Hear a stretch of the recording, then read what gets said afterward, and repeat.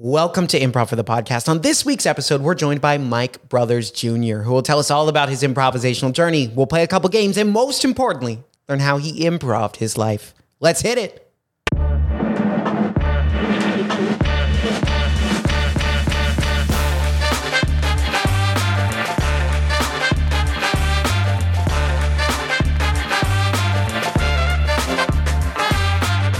Welcome to Improv for the Podcast. I'm your host, Michael E. Evans, and today I am joined by the spectacularly talented, regular, Washingtonian, former NBC page, Mike Brothers Jr. Hello. Come on down. Should I say live from Pico, right? Yeah, live from the Pico. Live from the Pico Playhouse. It's IFTP. There you go. It's IFTP and Mike Brothers Jr. Mike, how you doing tonight? Good. Thank you so much for having me. This is a blast. I feel like, I don't know if I'm allowed to comment on the decor here, but I feel like it's very well decorated. I don't know if you're responsible for that or Matt. I did that. You did? I did that. Is that a Target plan? I actually stole it from the other IFTP classrooms one night. And the mugs, I pulled them out of like the merch stock from camp. Tasteful. Oh, from camp. Oh, yeah. Wow. So those came from the mountains. Yeah. Yeah. Oh. Yeah, and I told Matt, well, I actually didn't tell him. And then he was like, where'd the plant go? And I was like, So I actually need to replace it. At least it's fake, so you don't have to worry about watering it and all that. But I can sit here for weeks. It's tasteful. Rot. Yeah. Just like me doing this podcast. Exactly. Right? Yeah. Highly tasteful. Mike, I'm taking a gander at this sign back here, and I'm thinking, well, how does Mike related to this place? What does he have to do with all this? Yeah, that's a great question. Actually, it's funny. So with IFTP, I really was introduced to the studio through a coworker, actually, who went to IFTP for, I think, a couple months or maybe half a year or so. Skylar, shout out to Skylar. Skylar. Yes. So funny story on that. So we were both in as funny as it sounds, a work kickball league together. Oh, that sounds good. Yeah, you can imagine we were very competitive. That is extremely sarcastic. We were not. We won one game, but it was a lot of fun. And we built camaraderie along the way, which is really what matters, That's all right? That matters. Team building. But, in the process of doing that, we built our relationship and built a great friendship out of it. And I remember, we were having a conversation during one of the games. Of course, we're in the outfield and, why pay attention to the balls coming our way when obviously we haven't won a game. We're clearly not competitive. So let's just have a conversation instead and pick some daisies while we're out there, right? So that's what we were doing. And I said, this is such a fun part of the week. I love getting the group together. I love getting all of our, coworkers together and just, being able to do this. Even if we lose every game, it's still a blast. And she goes, yeah, this is great. This is such a fun part of my week. But you know what? It's actually my second favorite thing I do each week. And I went, okay, so what's your favorite? And she goes, I do improv. I said, oh, you do improv. That's great. That's really cool. And I had heard about Groundlings and, some of the other big improv studios in town. And so I was curious, what her experience with improv was like. And she started telling me about IFTP and all of the, just amazing kind of community building that comes with it. And obviously, the unique part of this studio too is just, again, it's the community, but also the fact that, it's kind of on a month by month basis, right? So, people can join, they can learn about the studio, and really, feel the energy, but not feel that like intense commitment to, commit, I don't know, $5,000, right? On learning improv if you're new to it, right? And you just want to kind of dip your toes. So I said, that sounds like fun. Let me give it a shot. Let me sign up for a month and see. And, you're in the class with me too. So that'll be a bit of a comfort zone there, which will be great. So I signed up and yeah, safe to say, I don't know, a little over a year later, close to a year and a half later, I drank the Kool-Aid completely. I was hooked at that point. And really it's because of just the wonderful people here. I think the moment I walked through the door, Matt welcomed me and everybody, around was kind of just, it was almost, this beautiful, like, cultish energy, which I was like, yes, Excellent. This is great. Excellent. Everybody goes, welcome. They're performing as expected. Huh? Yes. No, but it was just this warm, collective energy when I walked in the room and got to know Sylvan, who is now kind of a staple in Monday nights with Ava. Just really kind of built this great friendship with so many people here. because it is, I'm sure we'll talk about it. It's one of those truly unique opportunities to be able to just be silly one day of the week and just, it's rare in our kind of like adult lives that you can get, a group of whatever, 15 to 20 strangers together in a room and just, be someone you're not, just be crazy, just let loose, right? And just laugh, for a good hour and a half, 2 hours, right? I think that's just such a special thing. And I found that very early on because I was extremely nervous coming into it. And so once I got up on stage and just started to do some scenes and got some laughs, I said, oh, okay, you catch the bug and you realize this is fun. This is great. The ability to make someone laugh is such a unique and special thing. So, caught the bug and been here ever since. Caught the bug and been here ever since. All right, Mike. Well, we're going to dive into that a little more in just a few moments. But before we do, we got to play some Three Things. And it's all about you. Three things, but it's personal. All right. So any questions on how we play Three Things, Mike? I think, I'll do my absolute best. I think I understand the game, so I'm going to give it my best shot. All right. I trust you. Okay. You got this. Here we go. It's about me, which is it's about you. Tough. Okay. I hope you know thyself. Let's see. Maybe. Here we go.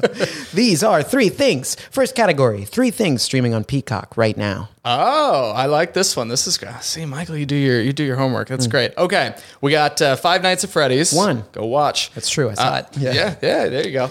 Yellowstone. 2. And Suits. 3. Yeah. Very nice. Next category. Track and field events. Oh, okay. So you've got one of my favorites, the 4x1 relay. 1. We'll do, let's see, the 100-meter dash. 2. And, let me do like we'll do the discus. 3. Very nice. Last category. Cities in the state of Washington. Oh, cities in the state of Washington. That's fun. Okay, well, we'll go hometown. Shout out, Port Orchard. Port Orchard. 1. Small town. If any of you have heard of it, great. Good for you. It's a lovely little place. We'll say, Seattle. Throw that out there. Not familiar. 2. Not familiar. Yeah. It's a strange place. Let's see. Issaquah. We'll throw that out there. 3. Yeah. These are 3 things. Woo. All right. Very nice, Mike. So going back to that first category, I asked you about Peacock. Why did I ask you about Peacock? Yeah. What's that? Sorry? Why did I ask you about Peacock? Why did you ask me about Peacock? Yeah. Well, perhaps because I may or may not work there. Whoa. Yeah. Whoa. Believe it or not. Yeah. Dum, dum, dum. That was off. Yeah. The chimes changed a little bit. They used to do the little, I forget what the notes are, but they changed them up. So now it's the Peacock is a whole new thing. But I work there right now. And I've been working there for close to 4 years now. Wow. So, fantastic. All right. Very nice. Second one, why did I ask you about track and field? Oh, used to run track back in the day, way back in the, I don't know. Nowadays it's, I don't know. I can, run from home to first in kickball, but that's probably the extent of it. But yeah, I used to do track a little bit, mostly in high school, and still tried to, keep running in college and beyond that. So What events did you do? So I was more of a sprinter. Okay. So definitely leaned more 100, 200, 4x1, that realm. I think long distance I dabbled with in high school, mostly because some friends pressured me at that time, and I said, "Oh, okay, all right, let me give this a shot." Check it out. It was fun. It's a great workout. I think I always say, I don't know if my my body was built for the long distance trek, but it was great. Good training for track certainly, and has definitely been helpful. As I've gotten a little bit older, and just going for jogs outside, it's great for your health. So it's been helpful. That's what they don't tell you. I think with track is like, as an adult, like most adults don't need to run 100-meter sprints. Right. And if you do, hopefully, maybe there's maybe you're running from something, so hopefully, hopefully you can get away pretty quickly. But it's I think for the most part, the long distance training actually has come way more in handy. Mm-hmm. Just I think just maintaining your mental health and getting outside. I think all those type of things, it really comes in handy for all that, and just kind of keeping your cardiovascular health in a good place. Yeah, so I try. Not that I'm any good at it, but. He's the best runner I've ever met. And I've met Usain Bolt. Way to go. Not true. He's next on the podcast, right? So he's guest number 58, I heard. So Usain, you ever heard of us? No. Tell us about track and field, right? 3 things. Three people you can beat in a 100-meter sprint. Literally, he could name anyone. Anyone on the planet Earth, right? Yeah. He'd be right. Yeah. He'd like, that's a dumb question. It's like I made it very easy for you, Usain. Yeah. It's actually so You couldn't beat me, Usain. You can't prove it, but you couldn't. we have a what I tell camera him. here and a microphone. I think we can figure that out. Yeah. We'll get a 100-meter sprint. We can go down Pico there or something. Yeah. We'll just sprint on the road. I'm sure nobody would be bothered by that If I whatsoever. get a 5-second head start, Yeah. I would still lose. I was like, I think if I got let's see. If I was like right in front of the finish line, I might still lose. Yeah. Like 5 feet away, it'd probably still smoke me. well, so. he did it in under 10 seconds, right? It was Yeah, like 9. yeah, Oh, yeah. God. It's crazy. Okay, maybe a 5-second head start I could tie. You might, yeah. I don't know. Well, I how don't know fast do you have a speedy? Not anymore. No? Call me, Yeah. 15. How old am I? 13 years ago. Okay. Yeah, it's Okay. like Well, maybe hey, yeah. 12 to 13 years ago. Give me a 5-second head start to tie Usain Bolt. You never know; those fast twitch muscles might just suddenly reactivate. Yeah, maybe if he's holding a knife, Right. I would run faster because I'd be scared. You could also incorporate, doing improv as you're sprinting. Yeah. So maybe that could give you a bit of an upper hand because he's not, he's going to be in his own head about trying to improvise. Yeah, and, yes and Something he's new at. I Right. think. Yeah, maybe. Maybe he's good at that too. I mean, the guy's pretty talented. So I guess if you win gold in the Olympics, you probably are doing something right. So maybe, I could try and, if we did improvise though, I could pimp him into being like, oh man, you're such a slow runner. Right. And he's got a yes and it. Oh, wait a minute. Yeah. Oh, you always lose those races. Okay. Yeah, I guess I do, huh? And then he's, just putt-putting along. Yeah. Oh, sorry. I didn't mention we're running and improvising. Right. It's the only way I race. Yeah. Right. It's a good strategy. I think you could pull it off. Okay. Yeah. We'll follow up on the next episode. Right. I'm going to reach out to Usain. Yeah. Um, Use the IFTP email address. Yeah. IFTP. I'm not going to say the email on the podcast. Never mind. I was like, it's not a public email. I have one, but never mind. I believe in you. As a fellow Michael, I think there's hope. I'll keep it on the DL. Thank you. Yeah, of course. All right. Last category. I asked you about cities in the state of Washington. Yeah. Why? Well, I am from there originally. So grew up in Washington State. Love it. I will say it's a wonderful place. Yes, it does rain, but I think it gets a bad rap sometimes. I think it's you have to get used to a bit of overcast skies, right? Like that's going to be a factor, and it does get a little cold. But I think in terms of the torrential downpour that people think is constantly happening there, I don't know. Maybe it's because I grew up in that environment and I was just accustomed to it. But I think over time it wasn't as bad as it seems. Yeah, and coming down here, I mean, certainly, the sun is does make a difference. It's relentless. But it is a beautiful state, and I think if you love nature, if you love hiking, if you love just the culture is really it's very cool. So I'd recommend visiting. I concur with that. Did a nice road trip, like camper van situation up there for a couple of years ago. Yeah. Beautiful. Yeah. Beautiful. It's great. It's hard to beat. I think, California is it's also very beautiful in a different sense, but I think, just being immersed in like a forest is something Northwest. just really, it's great, So I don't know. I'm a little biased, of course, but great place to grow up. It's beautiful states. Yeah. No criticism here. I love it. Yeah. Plus, I think of rainy places, I think England would be way more depressing. Yeah. I think it's just, it's just different. And I think the beauty is you do get those couple months of summer where when the clouds part and you see the sun, you go, okay, this was worth it. Yeah. You learn to appreciate the good, beautiful you get some days. Seasons up there. Yeah. You get some seasons like right now. Yeah. The fall leaves are just beautiful. And it's a nice mix. And I think, you get great air quality and all those things. But it's, it was a great place to grow up and,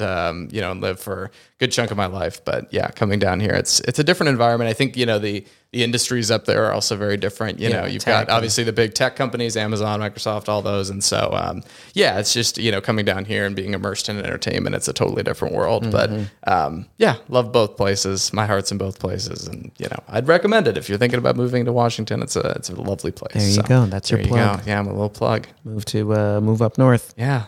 Go be in the woods. Maybe you'll meet Bigfoot. Who knows? Who's to say? I've heard he's up there. He's somewhere. Have I met him? Yeah. Hard to say. Who's to say? Yeah, you couldn't say that on a podcast. No, I'd have to be like brought back, and then I think it's a tease for as if Usain Bolt wasn't enough of on Mike's second episode. Bigfoot? Does he exist? Yeah. Could he beat Usain Bolt in a race? We don't know. I don't know, that camera footage that's from, like the late 70s or what. He's got a wide, it's a stroll. It's like a very good, I think he could be good in like the Olympic speed walking competition. Maybe shave a bit of that hair off. Yeah. The aerodynamic. Right. And I think the feet, it might limit him in terms of speed. I'm not sure. I don't know. We'll see. Yeah. We'll have to test it out. We'll see. I can't wait for part 2.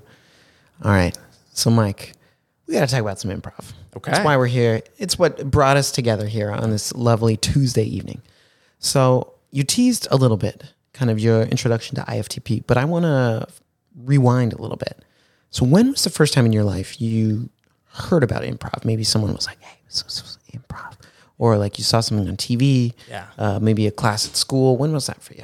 Yeah, it's a good question. I think, way back when, I'd say even elementary school, I think we would do forums, even like Zip Zap Zop, I think was introduced to me way back when. Port Orchard. Yeah, Port Orchard. They know there's Zip Zap Zop in Port Orchard, okay? So, that's a staple. That's a good town.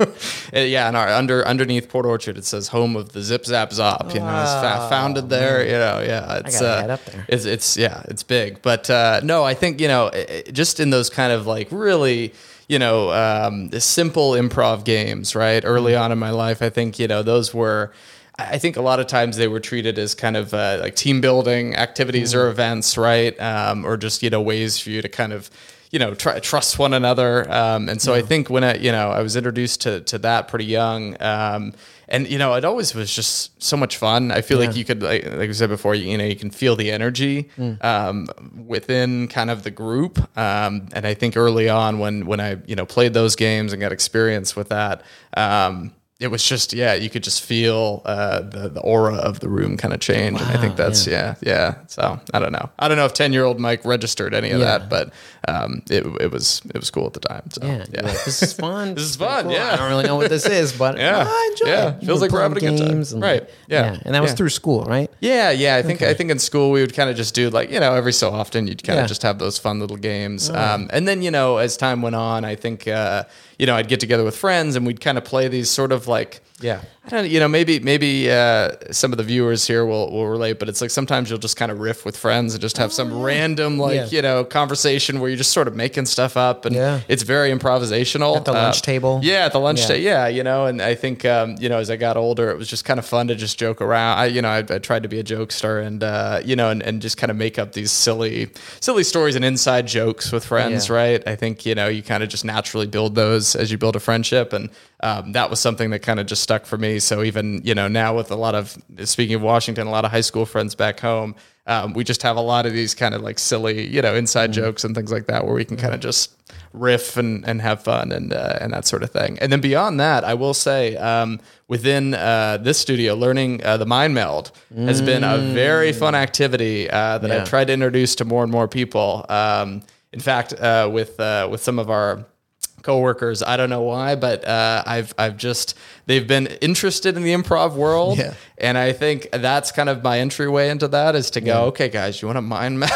They're like, what? They're like, okay, we gonna get HR involved? Are we in the yellow? No, it's and then I explain it to them, and they'll kind of do it, and they'll go, okay, and then you see the little spark in their eye, and they're like, okay, I want to go again. Like, let me, once they get the hang of it and they figure out what it is, 3, 2, 1. Right? Yeah, and then once they get it, it's like this huge thing. So so it's fun. So I think all those type of things have kind of made improv a big part of my life. Yeah, definitely. Yeah. And growing up, were you like a kid? Were you interested in performing any of that stuff, like music, acting, any of that? Yeah, well, growing up, I think, I grew up kind of in the era of like the original like Disney cartoons and like, the classic like 90s movies. And there, there's a lot of classics that came out of that era. So I grew up a big fan of movies. And I think for me, just going to the theater was such this magical experience, right? Where you'd leave and you'd feel just like changed as a person, especially when you're young like that. You're so moldable and And so for me, I didn't necessarily, well, at the time I wanted to be a cartoonist. I wanted to be kind of an artist. Okay. Yeah. And then quickly I found out I really had no artistic ability. And I said, okay, that's probably not going to work out. And like 3D animation and that sort of thing. I dabbled a little bit in that. And I said, ultimately maybe not. Maybe not, maybe I just don't have the true artistic talent that the people that pursue that career really do. And I admitted that to myself pretty early on. But as time went on, I said, okay, how do I integrate myself into this industry in some way, right? Yeah.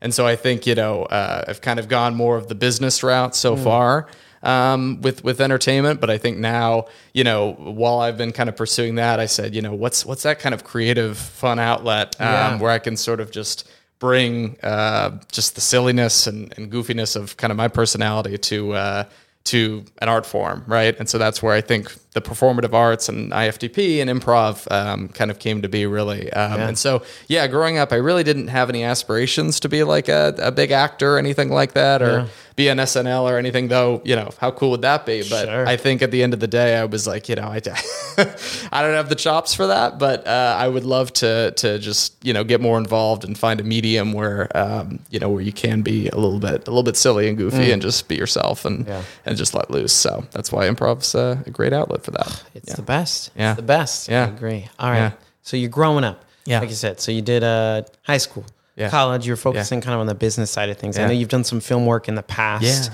Yeah. And what brought you down here to the city of Los Angeles? Because Port Orchard, home of Zip Zap Zop. Home of Zip Zap Zop. Seems like a great place. Hard to get pulled away from there. Why would you leave that? Yeah. It's a great question. Yeah. Well, I heard Los Angeles is the home of the Page program, the NBCU Page program. And so I said, okay, Zip Zap Zop.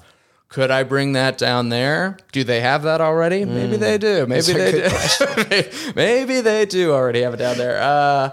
And so, no. So basically, the story there is as I was, graduating from school, had a marketing degree, and was really just trying to kind of find, where I wanted to go with my career. For a while, I wanted to do sports marketing, so I interned at a local ESPN 710 radio station, which covered the Seahawks and Mariners and all kind of the local Seattle sports teams. Yeah. So that was really, really an exciting opportunity as a big sports fan, a local, kind of Seattle sports fan, to kind of delve into that. And so really that was kind of my path for a little bit. I was, applying to the local, Seattle franchises, the Seahawks, and really wanted to kind of dive into like marketing and really, I mean, any entryway into that world. Yeah, whatever you could find. And so, I started to apply and look around. Obviously, the local companies were also kind of interest to me at that time because, why wouldn't you want to work for Amazon or some of those other big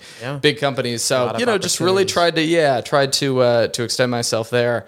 And then out of the blue, I saw on LinkedIn one of my old marketing classmates who I took a couple classes with. She had gotten into the Page program, and I said, "What is this thing?" Because I had heard about it through 30 Rock, the show, with Kenneth the Page. Yeah, that's how I know about it. Yeah, and he does the tours, and he's just this happy old guy from Port Orchard, and he's just happy to be there, and he loves television. Do that. Maybe I could be Kenneth. And so, so I reached out to her and just kind of picked her brain a little bit about, what the program was and, some of the ins and outs of it. And so I learned quickly that, basically what it is, it's a year-long rotational program. It's almost like an MBA for the entertainment industry in a way, right? Where you cycle through, at the time, it was 4 different departments within NBC Universal. So you learn about different parts of the company ranging from, it could be Universal Pictures marketing to NBC photography to television production, right? All across the board. And you kind of get a crash course in each of those areas. And you basically learn, what it is you want to do. And you gain experience in each of those realms and build your network to hopefully get a full-time job at the end of it. Wow. And so I went through that experience and basically moved down here for that. I mean, that's a great opportunity. Yeah. And it sounds like a lot of fun too. It was fun. Yeah, I think it was, for a while I felt very much like a fish out of water. And I think the beauty of it is you come in with a group of, for us, it was 9 people. Wow. And so all the unique part about our cohort, right, all coming into this program together was each of us were from a different state. None of us were from California.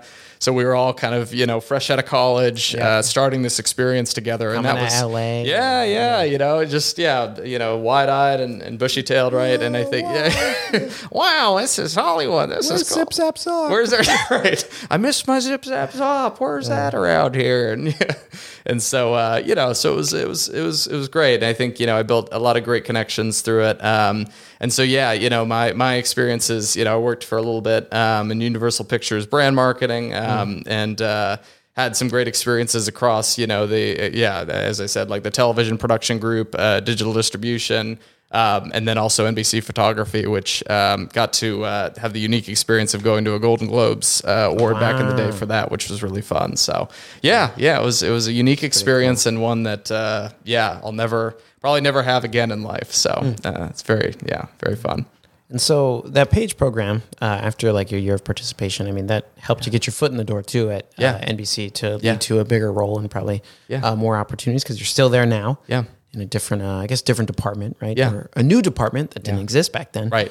Because Peacock is still, I'd say it's relatively young for streaming services. I mean, 100%. Compared to like Netflix or HBO or Hulu. Yeah. Yeah, 100%. Yes, the newer guys. Right, 100%. And actually, at the time, it was funny because I remember I just graduated the program, and I remember they first announced the logo and the name of the service. Oh wow! And so I was like, "What is timing? What is this? Yeah, what is this thing all about?" And then obviously that's when the job postings started to kind of flow down, and that's when I said, you know what? Yeah, this could be a really cool opportunity to get on the ground floor of something that's just getting started, and NBC kind of dipping its toes in the streaming industry, and let's see where that goes. And so started to work in the editorial realm, which basically what that means is we're merchandising all, you have thousands and thousands of TV shows and movies that you have to figure out the right arrangement for the end customer, right, on the platform. So when they log in, they see something they like and they go, I'm going to check that out. I'm going to watch this, right? Yeah. So I think, so for us, it's, a lot of merchandising strategy and, we work closely with marketing to kind of prioritize all that. But it's been a whirlwind. And just being there for the launch was a very cool experience to start. Yeah. I just want to say I appreciate that you can have Fast and Furious characters as your profile photo. Yeah. On Peacock. I have Vin Diesel, Dom Toretto. Oh, Dom as my Peacock profile photo. Yeah, I will say for a while I had, let's see, what was it? E.T. I think E.T. made the rotation. The dinosaur from Jurassic Park also is on there too. I mean, and so, it's a good range of options. I think the Psych characters might be there if you're into that too. So you can't go wrong with anything. A lot of great properties. The Office, Yeah, right. People like that show. Right, yeah. But Dom Toretto's your pick? Yeah, ironically. Yeah. I love those movies ironically. Yeah. Okay. I just saw the most recent one in theaters. I was there. What'd you think? Yeah. Oh, it's trash. But it's hilarious. There's nothing like it. Yeah. It's superheroes meets cars.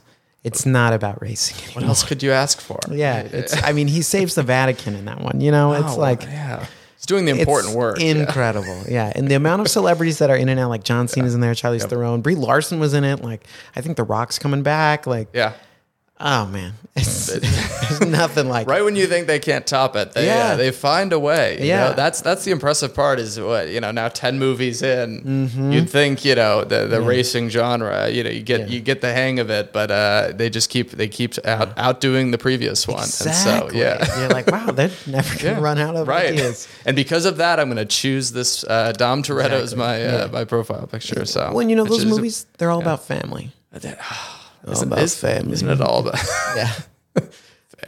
family? It's all about family. It's like every movie either starts or ends with a barbecue in Dom Toretto's backyard. You got the Coronas. Yeah. And no matter how much chaos in between, it always comes back to family. Yeah. Right? It's all about family. Do you want to roll in it? I'd play a car. I'd play anything.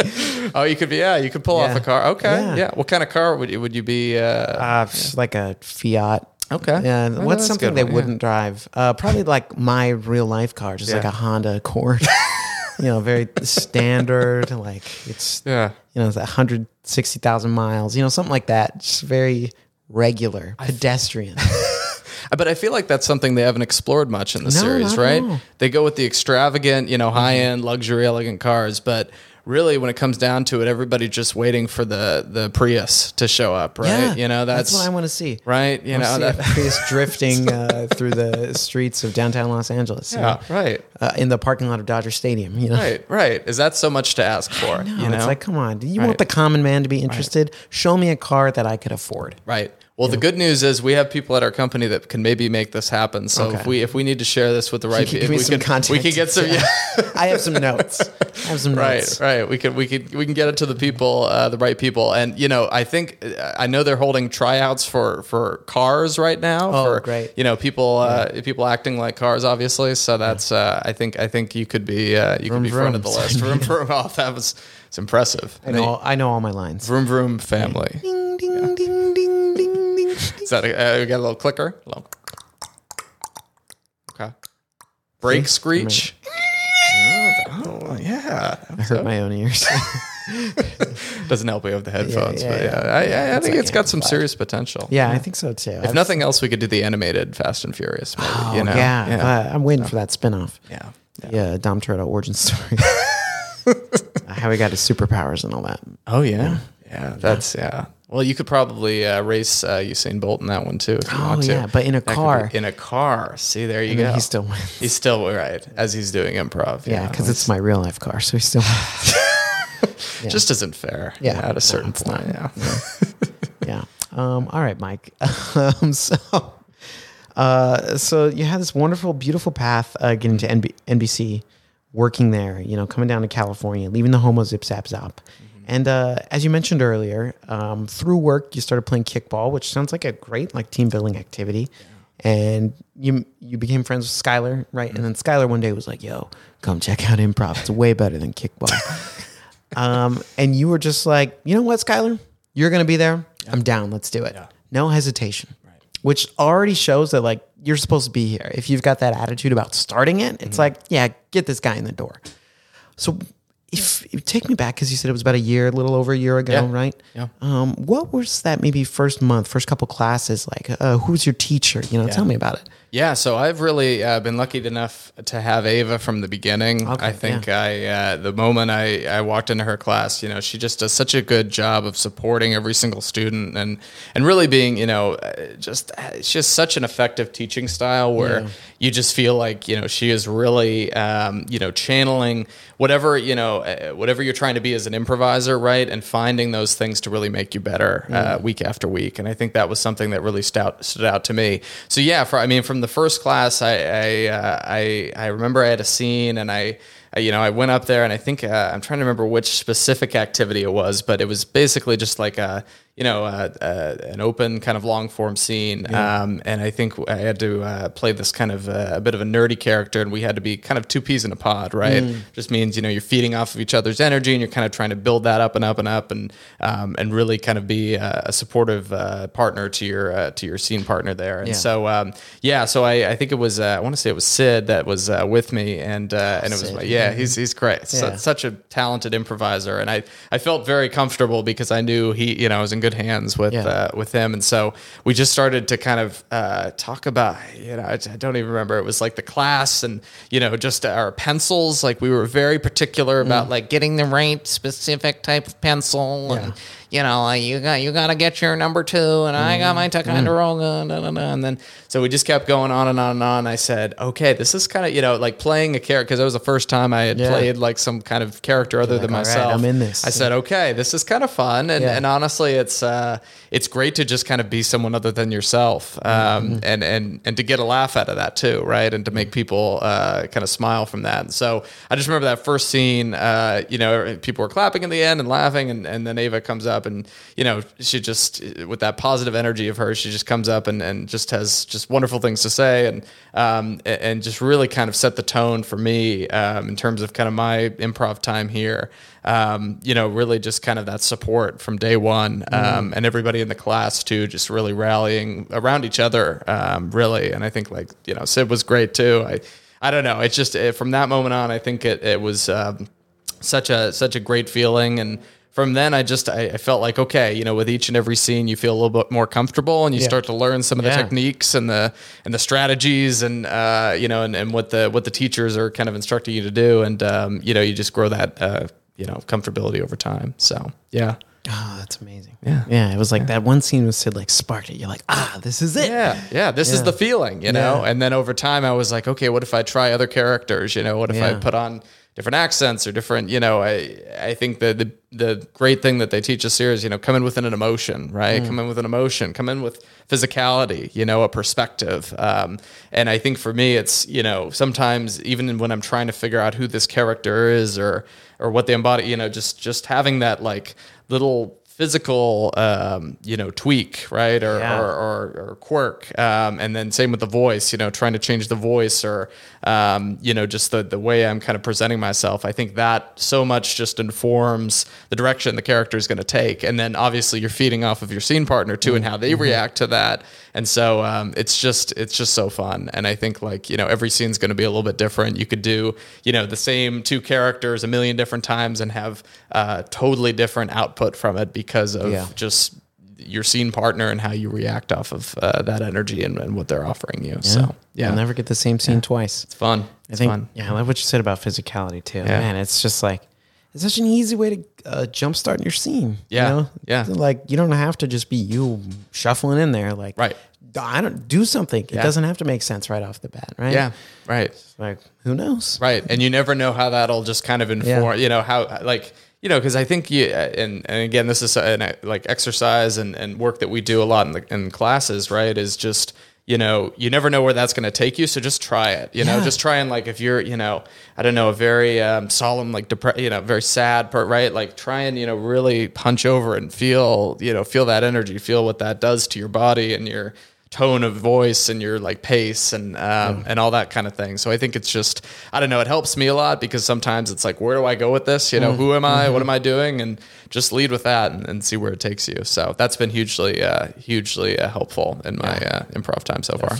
Yeah. Cause I think I just had this thought. I mean, essentially like improv is the one thing where you can justify your choices after you make them. Yeah. You don't have to do it before. Yes. It's like, just pick something. Don't really think about it. Yeah. And that's what the scene is for. You explain why you're doing this. Why does your character do this? Why do they act this way, talk like this, throw things at the other person? It's all there for you to explain. Yeah. That's the scene. It's true. It's like react first and then think about, I think that's the beauty of improv is I think you get out of your own head for a moment, right? And so much in society, I think you're taught to, think before you speak or, really be thoughtful about all your actions. And I think like with improv, it's very, it is reactionary and you're having to kind of just be in the moment and just listen to your partner and understand what they're giving you and just feel that kind of raw, natural reaction to it. And I think that's a beautiful thing. And sure, you can think about it as you're going through it, but I think the more you're in your head, the more, you're not listening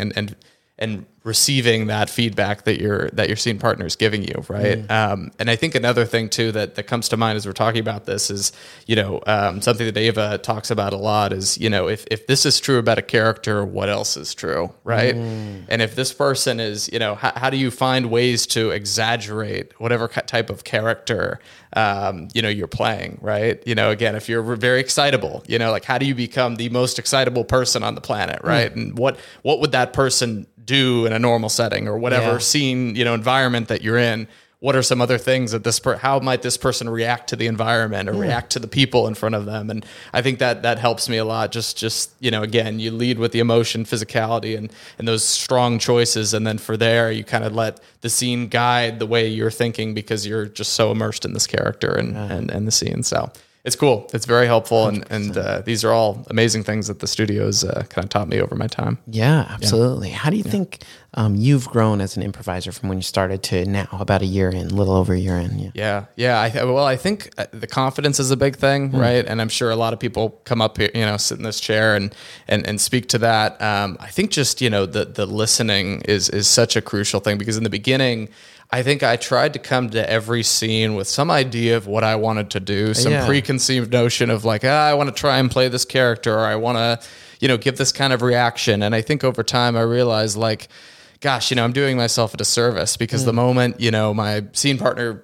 offers something that goes against that, I'm now getting in my head and overthinking it, right? So I think the more I can just listen to that person, take in what they're saying, and then feed off that. Like I said before, the better at the end of the day. And I think it comes with practice. I think, just being in the studio for, like I said, a little over a year and a half, the tools that all the instructors offer are invaluable. And I think it's very much a muscle that you train, right? It's muscle memory. Like after you do these things enough times, I know clap-ins is a good example of that, right? Where a lot of people are nervous, about clap-ins and just kind of getting used to the flow of that. But I think over time, you just kind of, it goes back to that energy, right? You sort of feel like, okay, it's time to clap a scene out. Like you kind of just know, the ebbs and flows of different scenes and how they're evolving. And so I think that's kind of the muscle that you're kind of training over that time. And then again, the tools and everything that the instructors are offering are,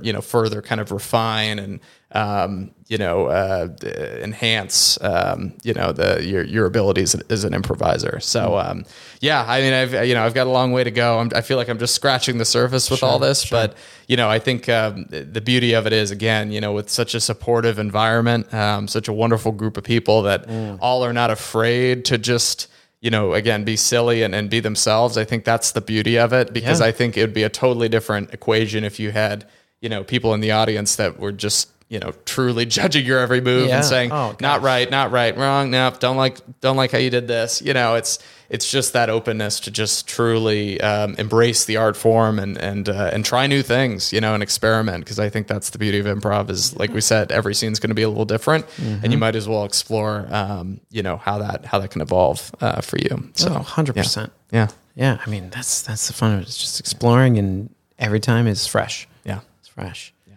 So you mentioned a little bit earlier, we were talking about Mind Meld, and you mentioned you brought some of that into work. Has that been, since you started taking classes here, it sounds like maybe you found some opportunities. You're like, hey guys, tell me about that a little bit. Just bringing some of what you learned here into your workplace. Yeah. I think, in terms of kind of the day to day, I think, it's a fun activity. Well, what the kind of origin story of the Mind Meld and work setting is, we're big into sports, as you can tell. So we did a soccer league. Soccer. Okay, we had a soccer league now too.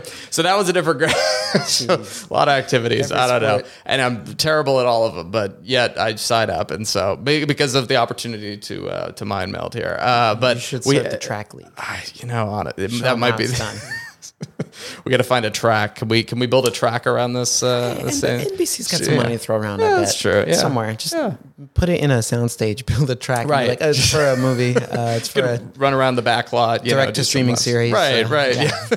And Peacock employees, running track events. Yeah. I think. I mean, we signed up for a soccer league, and then at the end of it, we had a little happy hour, and so people were asking about improv, and I said, okay, let's try this game. Let's try this Mind Meld, right?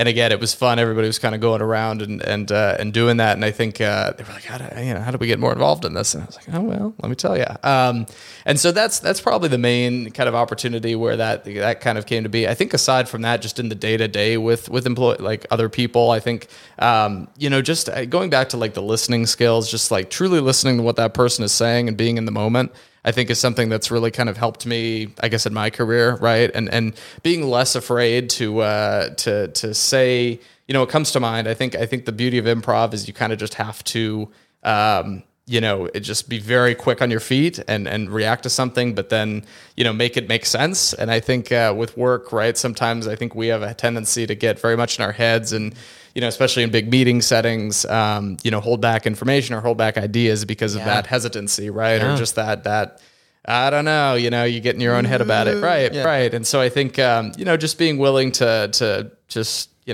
speak my mind and, and be open in that sense, because I think part of what I've been telling myself in my head is like, okay, you come to this, improv studio every Monday and you go in front of a group of, 10 to 15 people. Yeah. And you're able to just make something up with a random other person that you may or may not know, and make it make sense, right? And you're not embarrassed to do that. You're not hesitant to do that. You do it. So if you could do that, you can talk to people who you talk to every day about a job that hopefully decently well, right? And all those things. It's like, you should have the confidence to do that then, and so I think, so that's just been kind of a useful, I guess, just sort of push for me to be a little bit more vocal in my day to day. And then beyond that, just bring a little bit of fun to the workplace, right? Yeah. I think it's fun just to kind of, have that sense of culture and if improv can help do that. I mean, one day it'd be fun to do some like longer form improv activities. We haven't gotten there yet, but we'll see. So. You'll get there. You're chipping away. Yeah. Have you found like your coworkers, like, are they pretty open to it and like willing to embrace it? I think so. Because we're in LA, people generally know what improv is. Yeah. I think generally, when I tell people about the shows and everything, there's a lot of interest. And so I'm hoping, over time we can get those folks, down here and just see it, because I think it is, especially with this venue too. It's such a cool, it's great space. It's a great space where you feel just kind of like, that you're part of the show. And so I'm hoping to really get them more involved and see how that progresses. So we'll see. That's fantastic. Yeah. We got to get the minds behind Peacock in the building. We're going to mind meld everybody. There you go. Everywhere all at once. We got to get the kickball players in. Oh, yeah, right. Kickball, soccer. Wait, can you walk me through what sports you've done with your coworkers? With the coworkers? Like all of them. Let's see. Well, I don't, I gotta know. Part of... It's a little, sometimes it's just people say, hey, why don't we just do this kind of sport? And, you get a great, it's a big enough team where you can just get a group together. Yeah. So we've done pickleball, we've done soccer and kickball. Those are kind of the main three. And bowling's been thrown out there as a good casual activity for people who don't want to, like it's an easy one to just kind of pick up and play. You don't have to change, like you can just wear like whatever. Right. It's super easy. So we've maybe dabbled a little bit with that. We'll see. We'll see if we go down that path. No basketball? No basketball. Yeah. Though that's been thrown out. That's been tossed out. I think for me, I'm a little bit on the shorter side. So I'm like, okay, 6 foot and under basketball league. I think we could work with that. I'm down for that. I play with a group and we're all pretty short. So okay. It's great. That's great. Some friends. Yeah. And I think the tallest guy's like 5'9" maybe. Okay. That can work. 10. That I can work with. But no one's 6 foot. So it's fairly balanced. Right. Yeah. No Wembanyama's, right? No. Yeah, no. Oh, gosh. No. Yeah, no 7. What is he? 7'6"? 7. Yeah. Something like that? Yeah. The guy is huge. I know. Yeah, that photo of him like next to Kevin Durant. With Kevin, right. Yeah, I'm like, but Kevin Durant, he's already like, really, what is he? I mean, basically 7 feet, right? Yeah. He's up there. So. And he looks like a child. Right. I just, well, it's funny. I saw the picture of, him and I think it was Tom Brady the other day. And it was just like, he just looks so smiley. Like, oh my gosh. That dude is a giant on the football field, and yet. Right. Yeah. It's just looking up at Wembanyama and like. It's wild. Yeah. The tall Frenchman. Oh, right. Man. It's crazy. Yeah. So but where do you play basketball? Where do you normally play? We got a court. I don't want to shout it out because I don't want people to go there. Okay, keep it on the day. Yeah, because it's we go on Saturday mornings and no one else is there. It's beautiful. So nice. It's just us. I mean, there's 4 hoops. It's one of those courts where like the Clippers like paid to, make it nice. Yeah. So it's a good spot. Yeah, we go there pretty much every week and play. Do you do is it like a 3-on-3, 2-on-2? Like depending on who shows up. Okay. Yeah, it's like we have a group chat going on a week, and then it's like, maybe it's like 2v2. If there's only 3 of us, we'll like run drills basically. There you practice go. our Fun, 3-pointers, free throws, all that stuff, That's layups. Awesome. Yeah, it's fun. I've been doing it for, I don't know, maybe 4 or 5 months now. Okay. Hadn't played basketball since I was a kid. And wow. I'm never any good. I'm okay. I'm not great. Are you a jump shooter? You like? Yeah. Okay. So you're more of a shooting guard type. Decent with my layups. Okay. I just I need to be a little more physical in paint. Sure. And then good at free throws. So if I ever get an opportunity for that, I feel pretty good. I'm working on my 3-pointer right now. Okay. If I have a moment, if I have a teammate who's like generally around the basket, I'll be like, you know what, just chuck it up. Yeah. They can get the rebound. That 5'9" guy, he'll be good. Yeah, exactly. He's tall, he's the tallest guy on the team. I'm the shortest one. Toss him up, right? He's the center. Yeah, right. Yeah. Yeah. So sometimes I get hot. I can make 3 threes in a game basically, okay. and I'm like, yeah. I mean, we only go to 21, right. So it's JJ Redick over here. Yeah, it makes an impact. But fun. sometimes it's just I'm cold. And yeah. It's, like I'm trying to think the games we had. I was just. It's an off night for me. I was not scoring. I made 1 3, and I was like, I'm back. I did something. Yeah. Do you have some all-star players on that team that typically dominate? Or, One of my friends, he's like better than all of us. Okay. Yeah. He plays a lot, and he's just good. And he's pretty muscular too. So he's got strength. He's got speed. good height. You know, it's annoying, but he's fun. It's good. I feel like you always need one of those on the team. Just when push comes to shove, if you're having an off shooting night, just give it to him and he'll just he can do he'll everything. figure it out, right? Yeah, You know, he can drive it in. You know, get physical. He can do the jump shots. He can shoot from three, like anywhere from three. You know, and he'll make it. I mean, he's not Steph Curry, but he's pretty good. He's pretty darn close. Yeah, yeah. That's fun. Yeah. You have a basketball team? Growing up in Seattle, I hate to say it. Around that time, they moved to Oklahoma City. So in a sense, I became a bit of a default like Trailblazer fan. Okay, so now that's also heartbreaking. Yeah, because Dame with left Lillard. He's not doing so well anyway. I mean, I wish him the best. I think it was, we've had some fun eras of basketball with the Blazers. I think it's just not quite putting all the pieces together or having enough, behind like your all-star. Because we had McCollum, Lillard, Nurkic was a decent role player at the time. Did you have Rudy Gobert at one point? I don't know. Yeah, I don't know if he ever came, but no, he didn't. But we had like Aldridge for a hot second, right? And like Brandon Roy, I don't know. It's a bit of a throwback now, but if he stayed healthy, there were, it's always like a what if. Yeah. And so we'll see. They're building kind of a younger core. We got like Ayton from the Suns, and a couple good young guys. So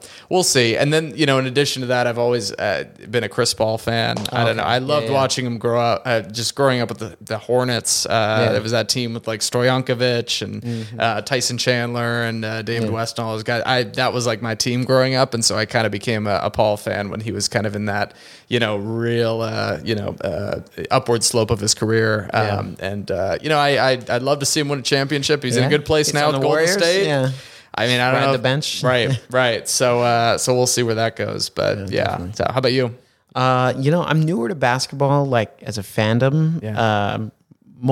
Primarily a football guy, but I gotta say I'm a Clippers fan. Okay. And I respect it because in football I'm a Chargers fan. So to me, the Clippers are the Chargers of basketball. So it's just kind of a. Good for you, though. You know what? I give you a lot of credit. I like Kawhi. Yeah. I mean, I have no history with the Clippers. It's literally like a month ago. I was like, I guess it's the Clippers. So I've been to one basketball game. It was a Clippers game. It was fun. I had a good time. Yeah. And you said, I'm locked in. This is it. Yeah, it's a newer fandom for me, but like I've generally, known. I think when I was a kid, I knew about the Lakers because of Kobe. You know, and like I grew up in San Diego, so I'm a California kid. Sure. San Diego didn't have a team. I mean, the Clippers were there 50 years ago or whatever. But I was going to say it's good timing with Harden coming to the Clippers too, right? I mean, I don't know about that. Good, good Harden, in a sense, but you would think they haven't won with Harden on the team. So they were winning. They started off real hot. It looks like you were like, oh my gosh, and then it's just I don't know. It's tough because you got Paul George, you got Harden, you got I like Kawhi. Kawhi, He won a championship with Toronto. So and he did that. I mean, he had a lot of great role players on that team, but I feel like he was kind of leading the charge there. So step up. So I don't know. Yeah, the Clippers have been Chris Paul was also in the Clippers for a second. That was a fun with Blake Griffin and those guys. That was a fun team to watch, but.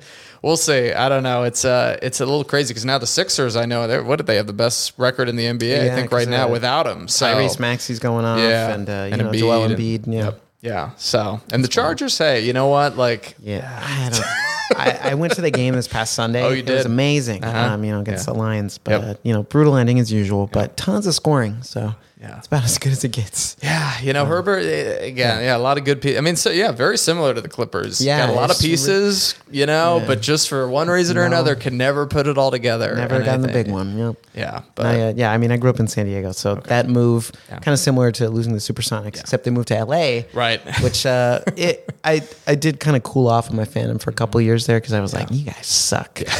But how then, could you do this? I moved up here too. So. Yeah. I guess you kind of moved with the team in a sense, right? Yeah. So they came with you. They realized that like we can't leave you behind. Yeah. Now I'm back in, and I'll tell you though, the Chargers. Yeah. I mean, I do think they have one of the better jerseys in all the NFL. Yeah. Oh, I love. The blue. I think it was the one they wore this last week. Blue on white. Yep. The powder blues. Powder blues. So I got a Keenan Allen jersey at home, powder blue. That's my guy. It's a classic one. I was a big LT fan growing up. Tomlinson, he's my favorite. My all-time favorite player. He was such incredible player to watch. Yeah. And that, and that's another one. It's like, with Phillip Rivers and Antonio Gates and all those guys. It's depressing. I know. Years of wasted generational talent. Yeah, and it's like, like the problem is never, you guys didn't have good players. It's like, well, you guys had a lot of good players actually. Right. And just the coaches, the ownership. There's just so many stupid, fluky things.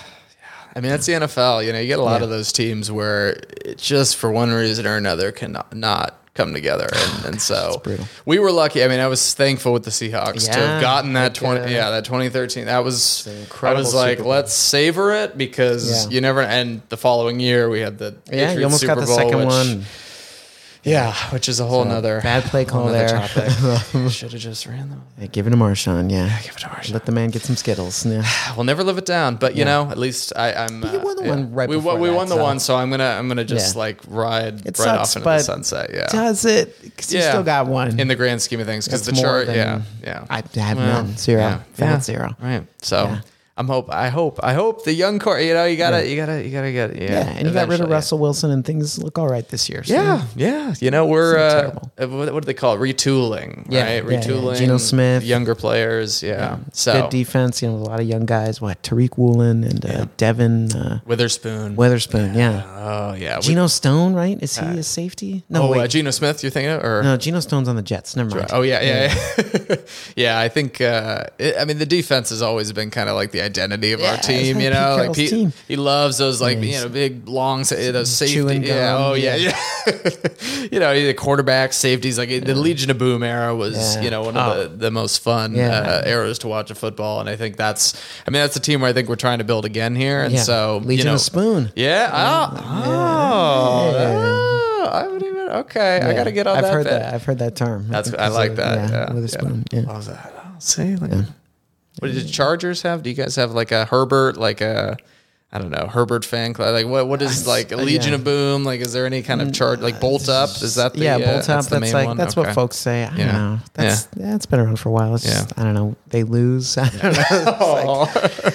I think the fandom's never. I mean, the fandom's so weak. It has been for a while. Sure. So I don't know. Yeah. I think it's one of the smaller fan bases of the NFL. Yeah. You just go to any home game. It's just the amount of Lion fans I saw on Sunday. Really? Oh my gosh! Yeah, it was. I was the third row from the back of the stadium, but sure.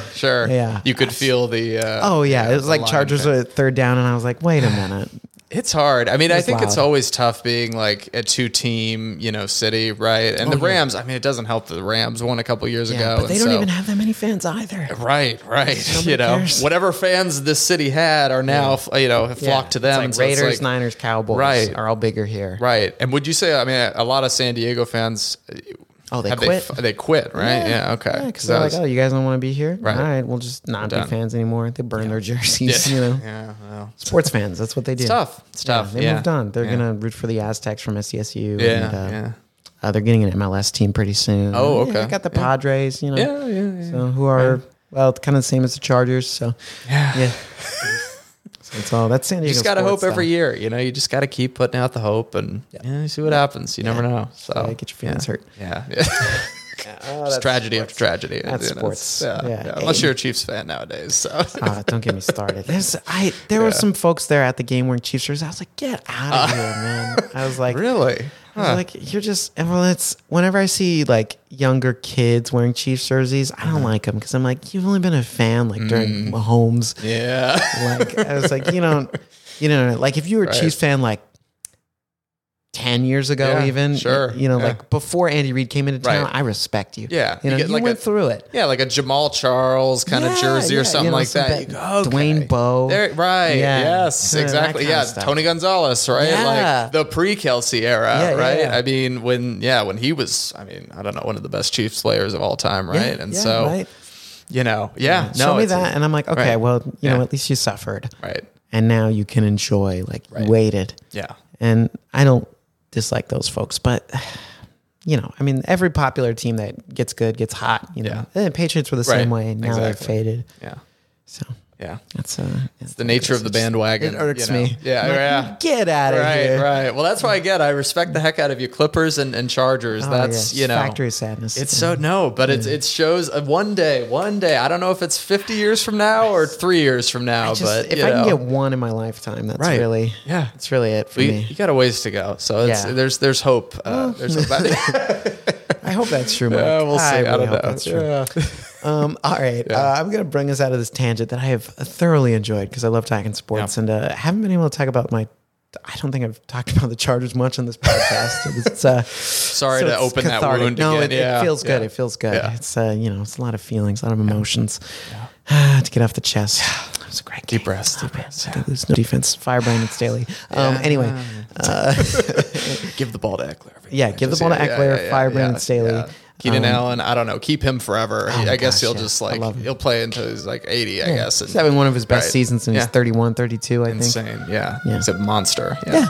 That game, I mean, he had 11 receptions, 175 yards, 2 touchdowns. He got injured, came back. Yeah. And they lost. Right. Yeah. I need to stop, Mike. No, I'm sorry. I really, gosh darn it. Yeah. The improv fans at home right now are like, what are they talking about? Who is Keenan Allen? Right.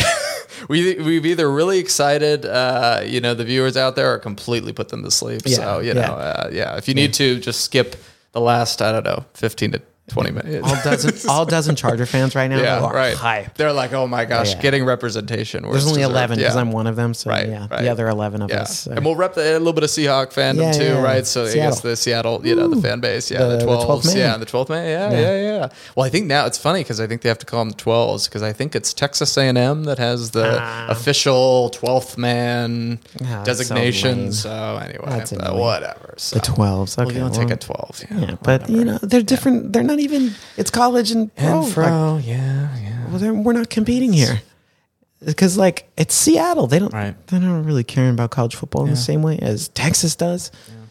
Whatever. So I got to say, number 5 in the country right now, Washington. So I got to get a little bit of support for college football playoffs. Yeah. See what happens with Michigan. Yeah. So. That's a. Oh man, that's a juicy story. Connor Stallions. Yeah. Oh man, that's you can hop to our other sports podcast after this if you'd like. Yeah, we'll go back to the Seattle San Diego fandom podcast. It's the first crossover. / Clippers / oh shoot, Portland, right, talk about basically Golden State, the entire West Coast sports market there. You cover. We'll get another most team of the niche. Oh man, all right. So Mike, I got a couple more improv questions for you. Okay, and then we're gonna play some games. Cool. And then I got a million more sports questions. No. Great, perfect. Okay, maybe off the air. We just got started. So what would you say overall has been the impact on the impact of improv on your life? Yeah, well, I think I go back to the community again. I think that's been one of the biggest parts of it because I think especially in the city, having moved from Washington, right, and kind of having a community of friends and people up there, family obviously that I grew to love and grew very close with, and coming down here it was like I said, being a fish out of water and kind of starting fresh. And so, the thing I've kind of learned about LA is, the importance of just building that kind of like sub community for yourself, right? Yeah, and so important. Because, people talk about it, right? It's a huge city with a million different people, and it can be hard to get to know people. And as an adult, impossible. Yeah, it's challenging, and so you kind of you have to find these areas where you can naturally kind of build those friendships, build those connections, and I think. It's crazy in a sense because when I started IFTP and I started to take the classes, I think we had a couple other folks who were joining around the same time. I know like Jen and Sushant Jen, and we love we all love Jen and folks. Sushant and all those guys. Yeah. So around that time, I think Sushant was in one. I think it was probably one of his first classes as well when I started, and so we just in a weird way we kind of all came together at the same time and went through this kind of improv gauntlet together and just really built a bond from that, right? Because I think after class, you see smaller groups of people kind of gathering outside of the classroom, right? Natural. Just kind of talking and saying, oh my gosh, I love that scene. You're hilarious. And that was just fun. And I think you just kind of get to know each other that way and you build, you build a connection through that. And so I think in a extremely positive way, like that's been just a huge part of my life now. And I think, we celebrate each other's birthdays and, hang out outside of here. And I think that's fun, and you, like I say, you don't get that everywhere. And I think it is a special community because the people are what, make this place run. And it starts with, people like yourself, people like Matt, obviously. Right. And yeah, I know. Yeah. Believe it or not. I mean, no, it's, all of you guys, every instructor here and again, obviously Matt is the ringleader of it all. Yeah. You guys are the ones that set the tone for what the studio is and what the type of community you want to build here. And I think, it's brought in people like myself and just, basically off the street and just, who really had no, clear understanding of what improv was or how it works or any of that. And just, coming into this and first of all, learning the art form, but also, getting to just be around a great group of people and people that embrace each other. And so that's been, I think, the biggest thing for me. I think beyond that, I go back to what I said before about just kind of like, character work and understanding people, like when you're going into an improv scene, playing someone other than yourself. And in a weird way that helps, I think in some ways, like build some, empathy and understanding for other people, right? Because you start to think like, okay, if I'm playing like, a divorced parent, right? Like, what does that mean? How do I feel? How do I, interact with the world? How do I interact with my scene partner, depending on who they are? And I think, now when I go out in the world, I weirdly enough, I feel like I see people and I'm less hesitant to judge them on face value, right? And less, reactive in that sense of just going like, okay, someone honked at me in traffic, right? Like, oh, right. Yeah. Who knows what, all those things. And it might sound cheesy or corny, right? But, what are some of the other things that person is going through in their life right now? Yeah. And, obviously you'll never know in the moment, but I think it's just like understanding that people are complex and that everybody has kind of a character within themselves that is formed through different experiences in life and things that they've gone through and people that they've met along the way. And I think improv is just sort of like opened my eyes to that kind of beautiful world of humanity, really. And just like walking around and being able to go, oh my gosh, like there's so many awesome, cool, interesting people in this world. And, and how do we learn from those people, right? And how do we interact in a way with all those people and kind of understand their point of view? And so again, I think improv is like the perfect way to kind of build a sense of empathy within yourself to kind of like help understand people and what they're going through, and also just again, I've said it a million times, but just have fun doing it, right? And getting to embrace characters and perspectives outside of your own. So I think that's been huge for me, and I think it's been one of the most valuable parts of this experience so far. So yeah. Oh, well said, Mike. Well said. Oh my gosh, I just love what you said about understanding others' perspectives, and I don't know that that's something I've heard. Yeah, I could be forgetting what someone said, 50 episodes ago. But I think it's a fresh thought on here, which I really appreciate. I'm really hesitant to say this, but have you also ever heard people say Chargers win or Chargers Super Bowl victory or no. Chargers have claimed the Super Bowl? Okay. I've never heard that in my life. Sorry, low-hanging fruit. We're moving on. Yeah. Chargers win. Chargers win. Okay, Chargers win. In the preseason. The Super or in my dreams. Yeah, in your dreams. Right. Right. When you play the franchise mode and you build your super team. They go undefeated. Right. Yeah. They don't. They're fine there. What's so hard, Brandon Staley? 600 yards of offense every game. Yeah, I was like, the other team scores 0 points. Right. It's as easy as that. Yeah. How hard can it be? I'm playing on rookie mode. I don't get it. No picks. I know. Complete every pass. How hard can it be? You know? Am I right? Like, no. Sorry.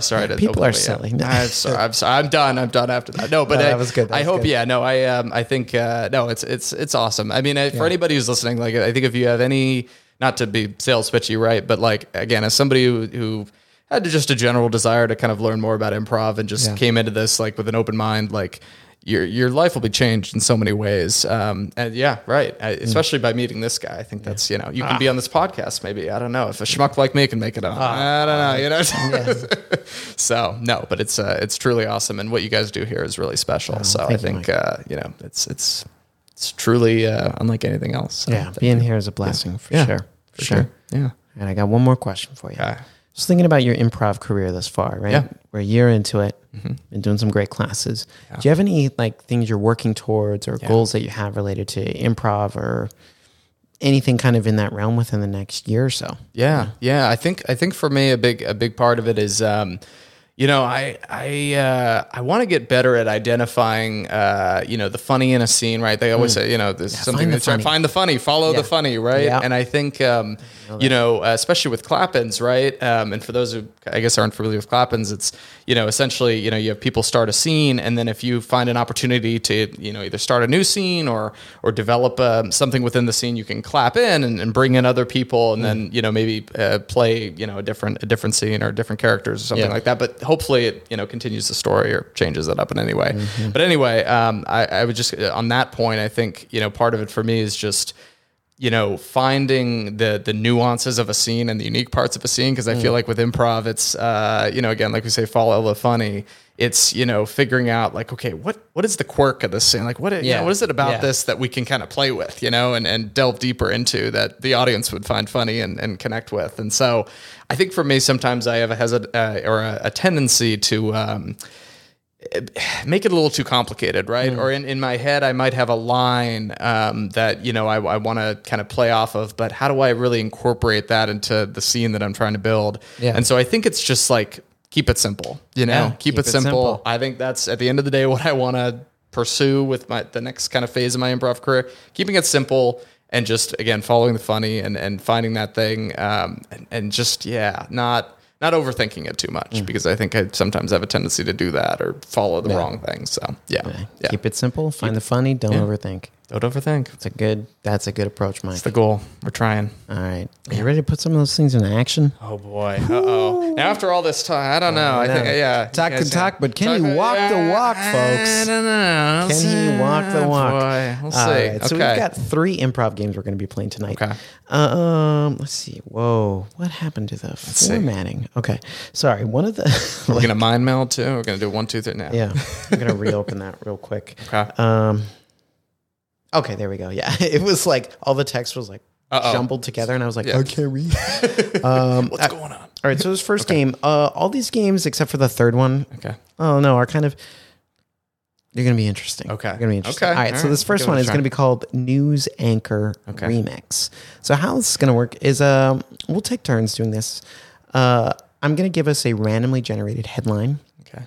And then you need to, I guess, reimagine delivering that headline in a particular style. Okay. So, for example, I might give you a headline. Here we go. The headline is Florida woman rings 911 after Wendy's ran out of cookies. So that might be the headline, and you need to deliver that headline in the style of a rap. Oh, in the style of a rap. Or it could be in the style of Shakespeare. Okay. Or, just something like that. Just in the style of something. And it'll be that same line, basically. It could be a different headline. I literally have it's a news headline generator that I've found here. Whatever the headline is, you'll do some sort of So I'll read you the headline and then you'll just repeat it back. And we'll switch off. We'll go back and forth. Okay. But it could be anything like an accent. Does that count too? Or does it have to be a musical type of like spin on it? You don't know. Whatever. You're not going to know, Mike. Oh. You're not going to know. It's improv, baby. All right. I like it. Let's do it.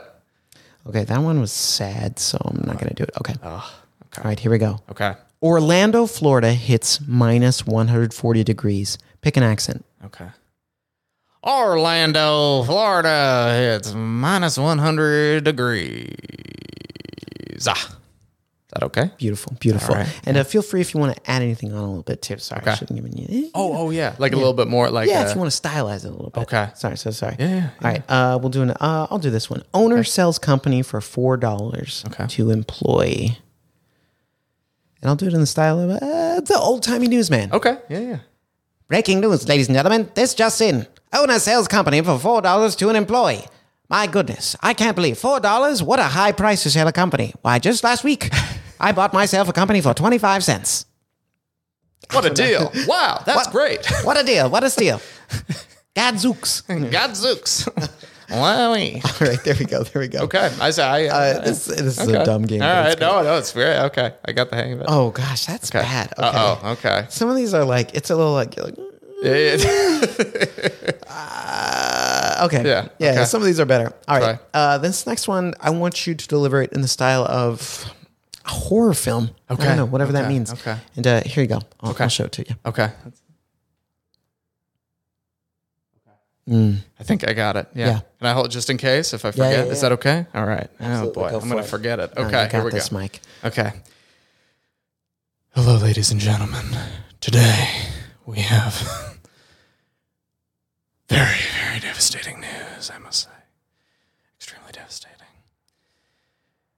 I must tell you today that a wildfire rapidly grows to 53 acres in Belize, and there are no survivors. Everyone is dead, and there's blood on the floor. There's blood on the ground. Even the squirrels didn't survive.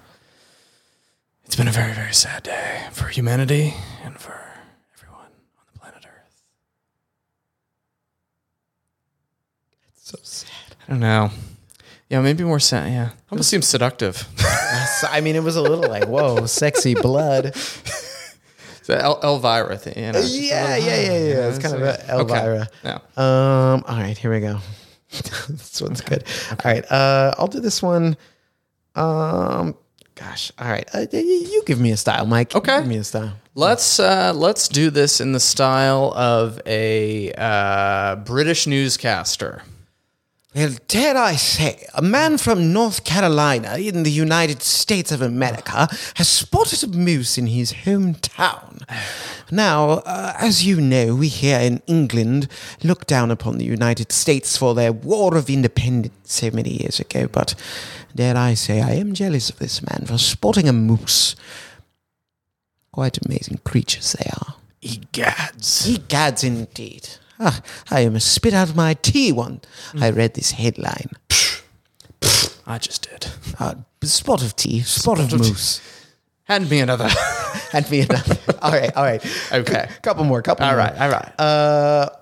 All right. So I got a headline for you. I'm going to give you the style, then I'll hand off the headline. Okay. So you're going to deliver this in the style of a children's television show host. Okay. Very fun. All right. Children's television show host.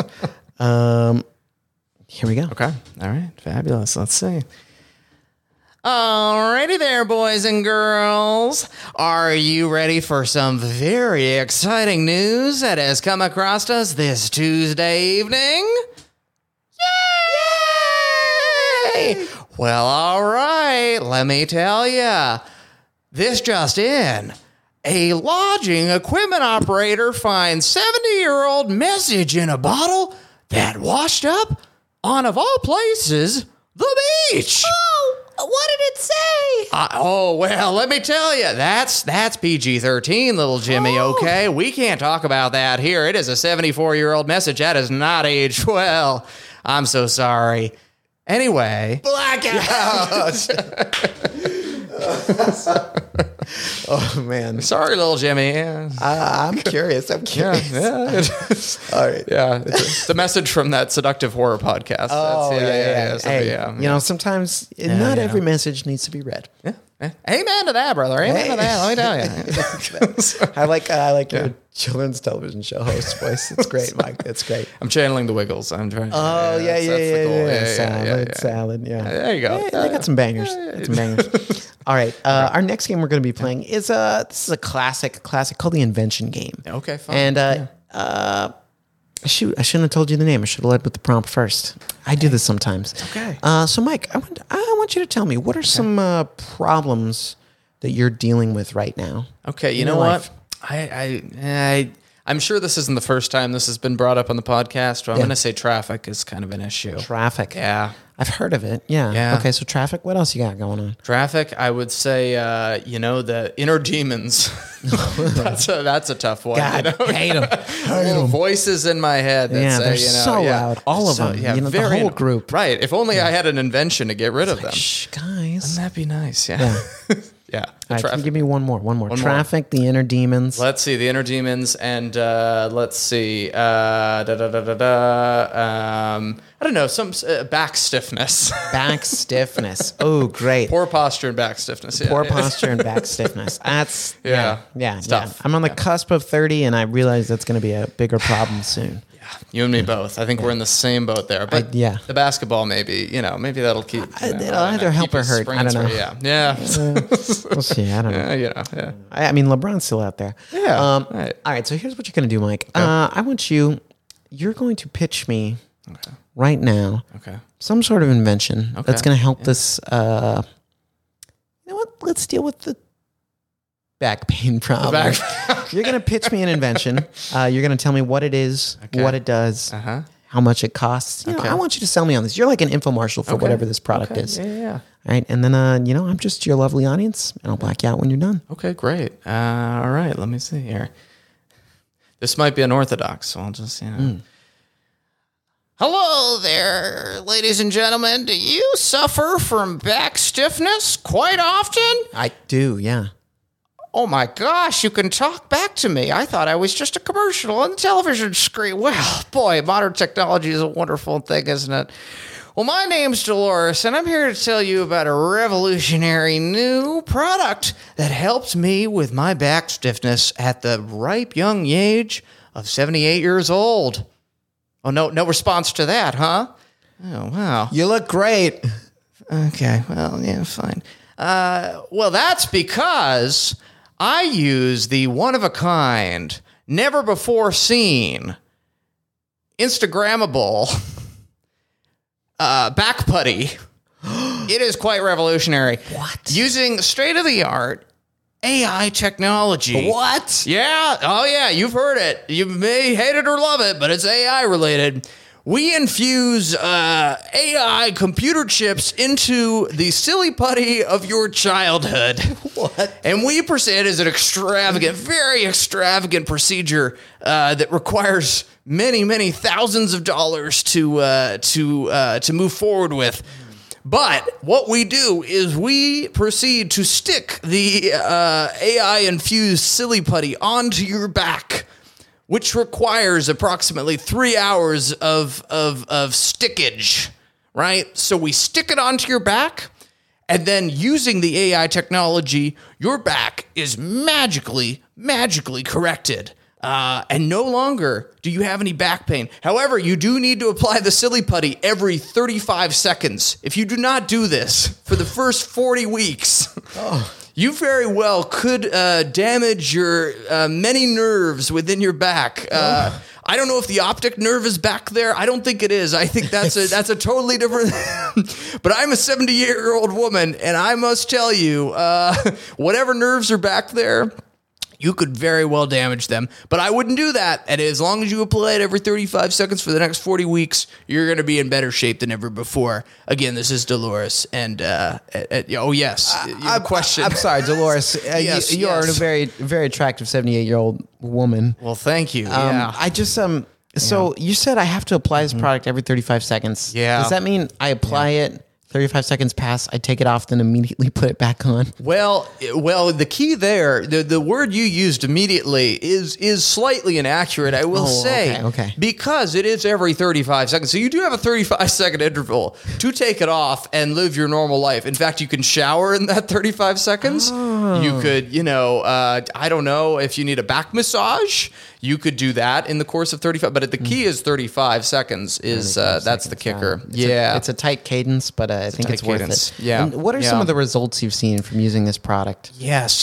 So, actually, my back pain has improved tremendously. In fact, I've gone one day without back pain. Immediately, it went back after the 40-week period. But in that one day, my goodness, I felt nothing but this like gooey sensation on my back, which you might be asking yourself, that sounds a little strange, but my gosh, the pain went away. So instead, replace the pain with like a very strange gooey substance on your back, and you've never felt better. I'm open to trying that. I mean, what is 1 day pain-free, if not 40 weeks of challenge? Every 35 seconds. Every 35 seconds. Yes. So are you sold? Would you like to pay the low cost of $15,000.45 to get this procedure complete today? I think so, but I'd like to ask, if I purchase now, are there any sort of bonuses that come with this purchase? bonuses beyond just the putty and the procedure, you mean? Yes. Well, funny you should ask that. You actually get several Oreos in the shape of Super Mario characters. Right? Wow. Yeah. If you loved the Super Mario movie streaming on Peacock, wow, you can get at least I don't know how many come in a set, but at least 3 Mario shaped Oreos, which you can enjoy in the 35-second interval after you have pulled off the silly putty from your back. And sorry, just to clarify, which characters from Mario? Oh, well, so we unfortunately for the procedure, we use most of our budget on Mario. So we have some side kind of extra characters like we're gonna say one of the Koopas, not a specific one, but just a Koopa, a generic Koopa. Yes, that's correct. Could be any of them. Could be any of them. A single fire flower, nice. And that little dude that picks you up when you die in Mario Kart. Oh, Kamek. No, sorry. No, Latiku. Latiku. Kamek's the wizard. I got to be honest with you, though, shaping him in the form of an Oreo, maybe not as easy as you think. So you might not notice him at first because it is a little bit... it sneaks up on you. It does. But you might be able to tell who it is. Blackout. Oh, man. That was some true great spacing there with that bonus. I wanted to press you a little bit. Now you can see what I mean by keeping it simple. That's what I'm because it goes off the rails pretty quickly. Great. So. But for something like that, you're in the hot seat the whole time. The whole time. And I can. I mean, that's one of those opportunities where I just get to pimp you and ask you questions. Be like, so tell me the Mario characters. Yeah. And your response, fantastic. Thank you. Just the D tier. These are the ones that die pretty quick. Right. The ones that really only show up when, very, very brief periods of time. Like, so, that was great. That was great. Yeah, it was fun. Well, thank you. That was a fun activity. I like that. That was fun. All right, we got one more game we're going to play. You sure? Are you Yes. sure? You're happy with my performance so far. Okay. Stellar. All right. Okay. So this last game is called Mike to Meet You. And in this game, we're going to go through a list of famous Mikes or Michaels. Okay. And I want you to pick one of these Mikes or Michaels, and you're going to play them in a scene. And you may know something about them. You might not. So I'm just going to read off a few. I just want you to grab a name. Yeah. There's a ton. This is just a small slice of all the Mikes or Michaels that are out there with some sort of notoriety. Okay. Some controversial. Okay. So, this is open. This does not have to be an impression. Right. It's up to you. Okay. It could be anything. Yeah. Like if it's not an impression, it could just be, whatever. Okay. I'm going to pick one as well. So that's why it's Mike to Meet You. Oh, this is the only time this game has been able to be played. Oh, wow. So here we go. Special moment. Okay. Yeah. Here we go. So off the dome, Michael Jackson, Michael Jordan, Michael McDonald, Michael B. Jordan, Mike Trout. Mike Tyson. Michael Phelps. Michael J. Fox. Michael Bublé. Michael Caine. Michael Bay. Or Mike Ditka. Okay. Those are just a few. Do you have a pick from that list that you want to kick it off? Reading through that, it gave me an idea. Yeah. Okay. I think I have an idea too, but I don't know. Okay. Let's not say it. Let's just go into it. Okay. Yeah. So we're going to interact as the two mics? Yeah. Is that the plan? Okay. Whatever we think these guys are. All right. And I'll black us out when I think we're done. Okay. All right. Mike to Meet You. Here we go. Mike to Meet You. Here we go. Oh, God. Just finished that 12,000 calorie breakfast. Oh, it was killer. Yeah, how's that treating you? Oh, man. Let me tell you something. I just head over to my local IHOP. I tell them to give me the usual. Yeah. It's 20 stack of flapjacks. Right. Munch those down. Right. 2 pounds of bacon. Wow. Finish it off with a gallon of OJ. All right. Yeah. Okay. And that gets me on my 12,000 calorie meal. So are you going to bring that to practice with you or what? Oh, absolutely. Yeah. Coach. Oh, yeah. Coach. Yeah. What can I do for you? Well, I was thinking, I have a background in swimming. All right. Yeah. But, I am trying to be a starter on the Bears. All right, you got what it takes, kid? Why don't you go give me 20? Let's see that first, huh? You got a little measly arms there? Coach, I'm sorry. I just ate a 12,000 calorie breakfast. I'm full. You kidding me? Get on that floor, kid. Coach, Hey, Coach Ditka. you want who? Who even are you, kid? Well, You want to be a pro in this league? Coach, I sort of have a reputation. My name is Michael Phelps. I'm a multi-time Olympic champion. I hold the record for gold medals Yeah, all right. Well, that's great. in Fine. swimming. Yeah, you go in that water, all right? You get on land and you start doing some bear crawls. You start pushing some grown men around, all right? On the football, on the gridiron. That's a different ball game, okay? That's a different ball game, all right? Yeah, swimming is not a ball game at all. No, it's not. So that's why I don't know if you got what it takes. Well, Coach, I'll be honest. I'd like to see you in the pool sometime. I'd like to see you against me in a men's 100-meter freestyle, You kidding me? Why would I go in the pool? 100-meter I'm not backstroke. going in the pool, kid. I'm too old for this. I don't do that, okay? I coached. And if you, it sounds like you have more of a desire to be a football player than I have a desire to be a swimmer. I suppose okay? that's true. That's All why right? you're the coach and I'm here. Yeah, But all right. let me just tell you something. I feel like you don't respect swimming, and I want you to check your perspective. So, Mr. Ditka, respectfully, Yeah. climate change is coming for us all. And when the sea levels rise, who's going to be able to survive? The swimmers. Wow. So you're going to need folks like me in the future. I can throw you on my back, and I can breaststroke you to wherever you need to go. That's an inspirational speech there, kid. I know it, Coach. Thank you, Coach. Wow. Appreciate it, Coach. So you're telling me I could just ride you into the sunset if I need to, okay? I don't need to swim, Absolutely, all Coach. right? I got swimmers like you that I could just hop on and go for a ride. I got a boat, okay? I'm rich. You think I even need that? You think I need to have land? I don't need land. I got a boat. I got football. I got everything I need. We can play football on a boat.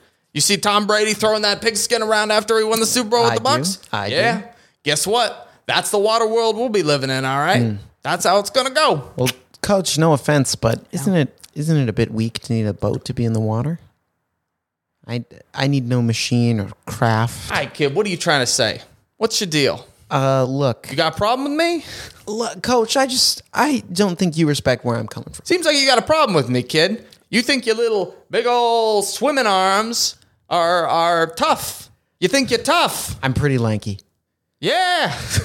I guess I get you a gold medal. Woo! Every 4 years. Guess what? Every year I got to coach 53-man roster. I got to get men together, all right? Okay? I got to motivate them year after year after year. And not to mention, okay, I got a GM that's turning over the team. And I got to figure out how to inspire these men. I got to be a leader of men, all right? Meanwhile, you're flapping your fins in the water, okay? That's not tough. That's not hard. Coach, You're weak. You're weak. that's why I'm here to join the team.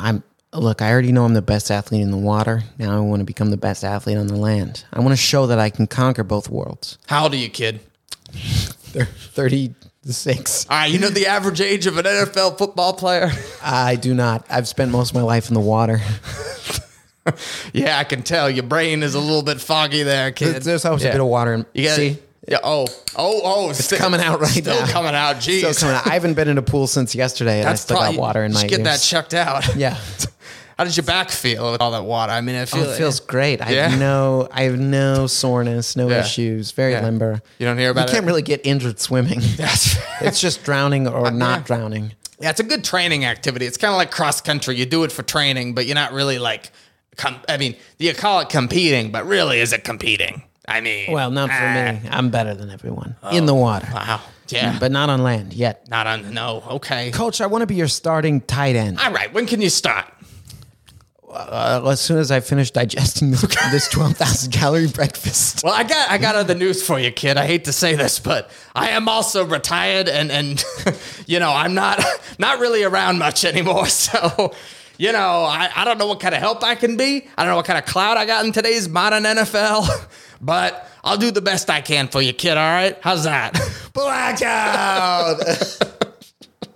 Oh, poor Michael Phelps didn't realize Mike Ditka's been retired for, I don't even know how long. At least you knew it. Yeah, at least you knew it was. He knew to go for him for advice, Yeah. and I hope it was helpful for him. I think he's got potential. I think so. I think I respect his mission to be the greatest land and sea athlete. The guy is a multi-talented person. Yeah. And honestly, he's got the wingspan. I mean, with that build, it's just a tight end, right? Like, yeah, not even a blocking tight end, just a receiving tight end. Put him in on third downs, third and long. Send him just on a vertical, right? Every play, maybe red zone target, right. He's tall too. I think he's 6 something. So. Yeah, strong arms. Just kind of push the guys out of the way. You got potential, kid. You got potential. I don't think he'll have the speed, so that's why tight end. Just some nice drag routes, something like that. Keep it simple. You good don't want to yak. get it. Good yak. Yeah, get him on the Seahawks. How about you get Phelps out in space, you don't know what's going to happen. You never know, right? Yeah. Or pass rusher, swim moves. I think we figured it out. Get those arms up there. Yeah, honestly, put that swim move alone. That could be kind of deadly. Bat down a pass from Kyler Murray. Right. Yeah. Seriously, that I think we haven't thought about it. Well, I know Usain Bolt, he tried to be, I think he tried, he was thinking about being a wide receiver. There was a moment but I think we really need to consider swimmers as like defensive end material at this point. Right. Honestly, that's a great. I never considered that. Me neither until this moment. Now, does he care at this point in his career about pursuing it? I don't know, but I think he's super retired. He's super retired. Yeah. But he's probably late 30s, early 40s now. Why not start something new? Living off the Subway money. Yeah. Gold medals are one kind of money, but Subway money, I guess, is probably a different tier. For life. Yeah.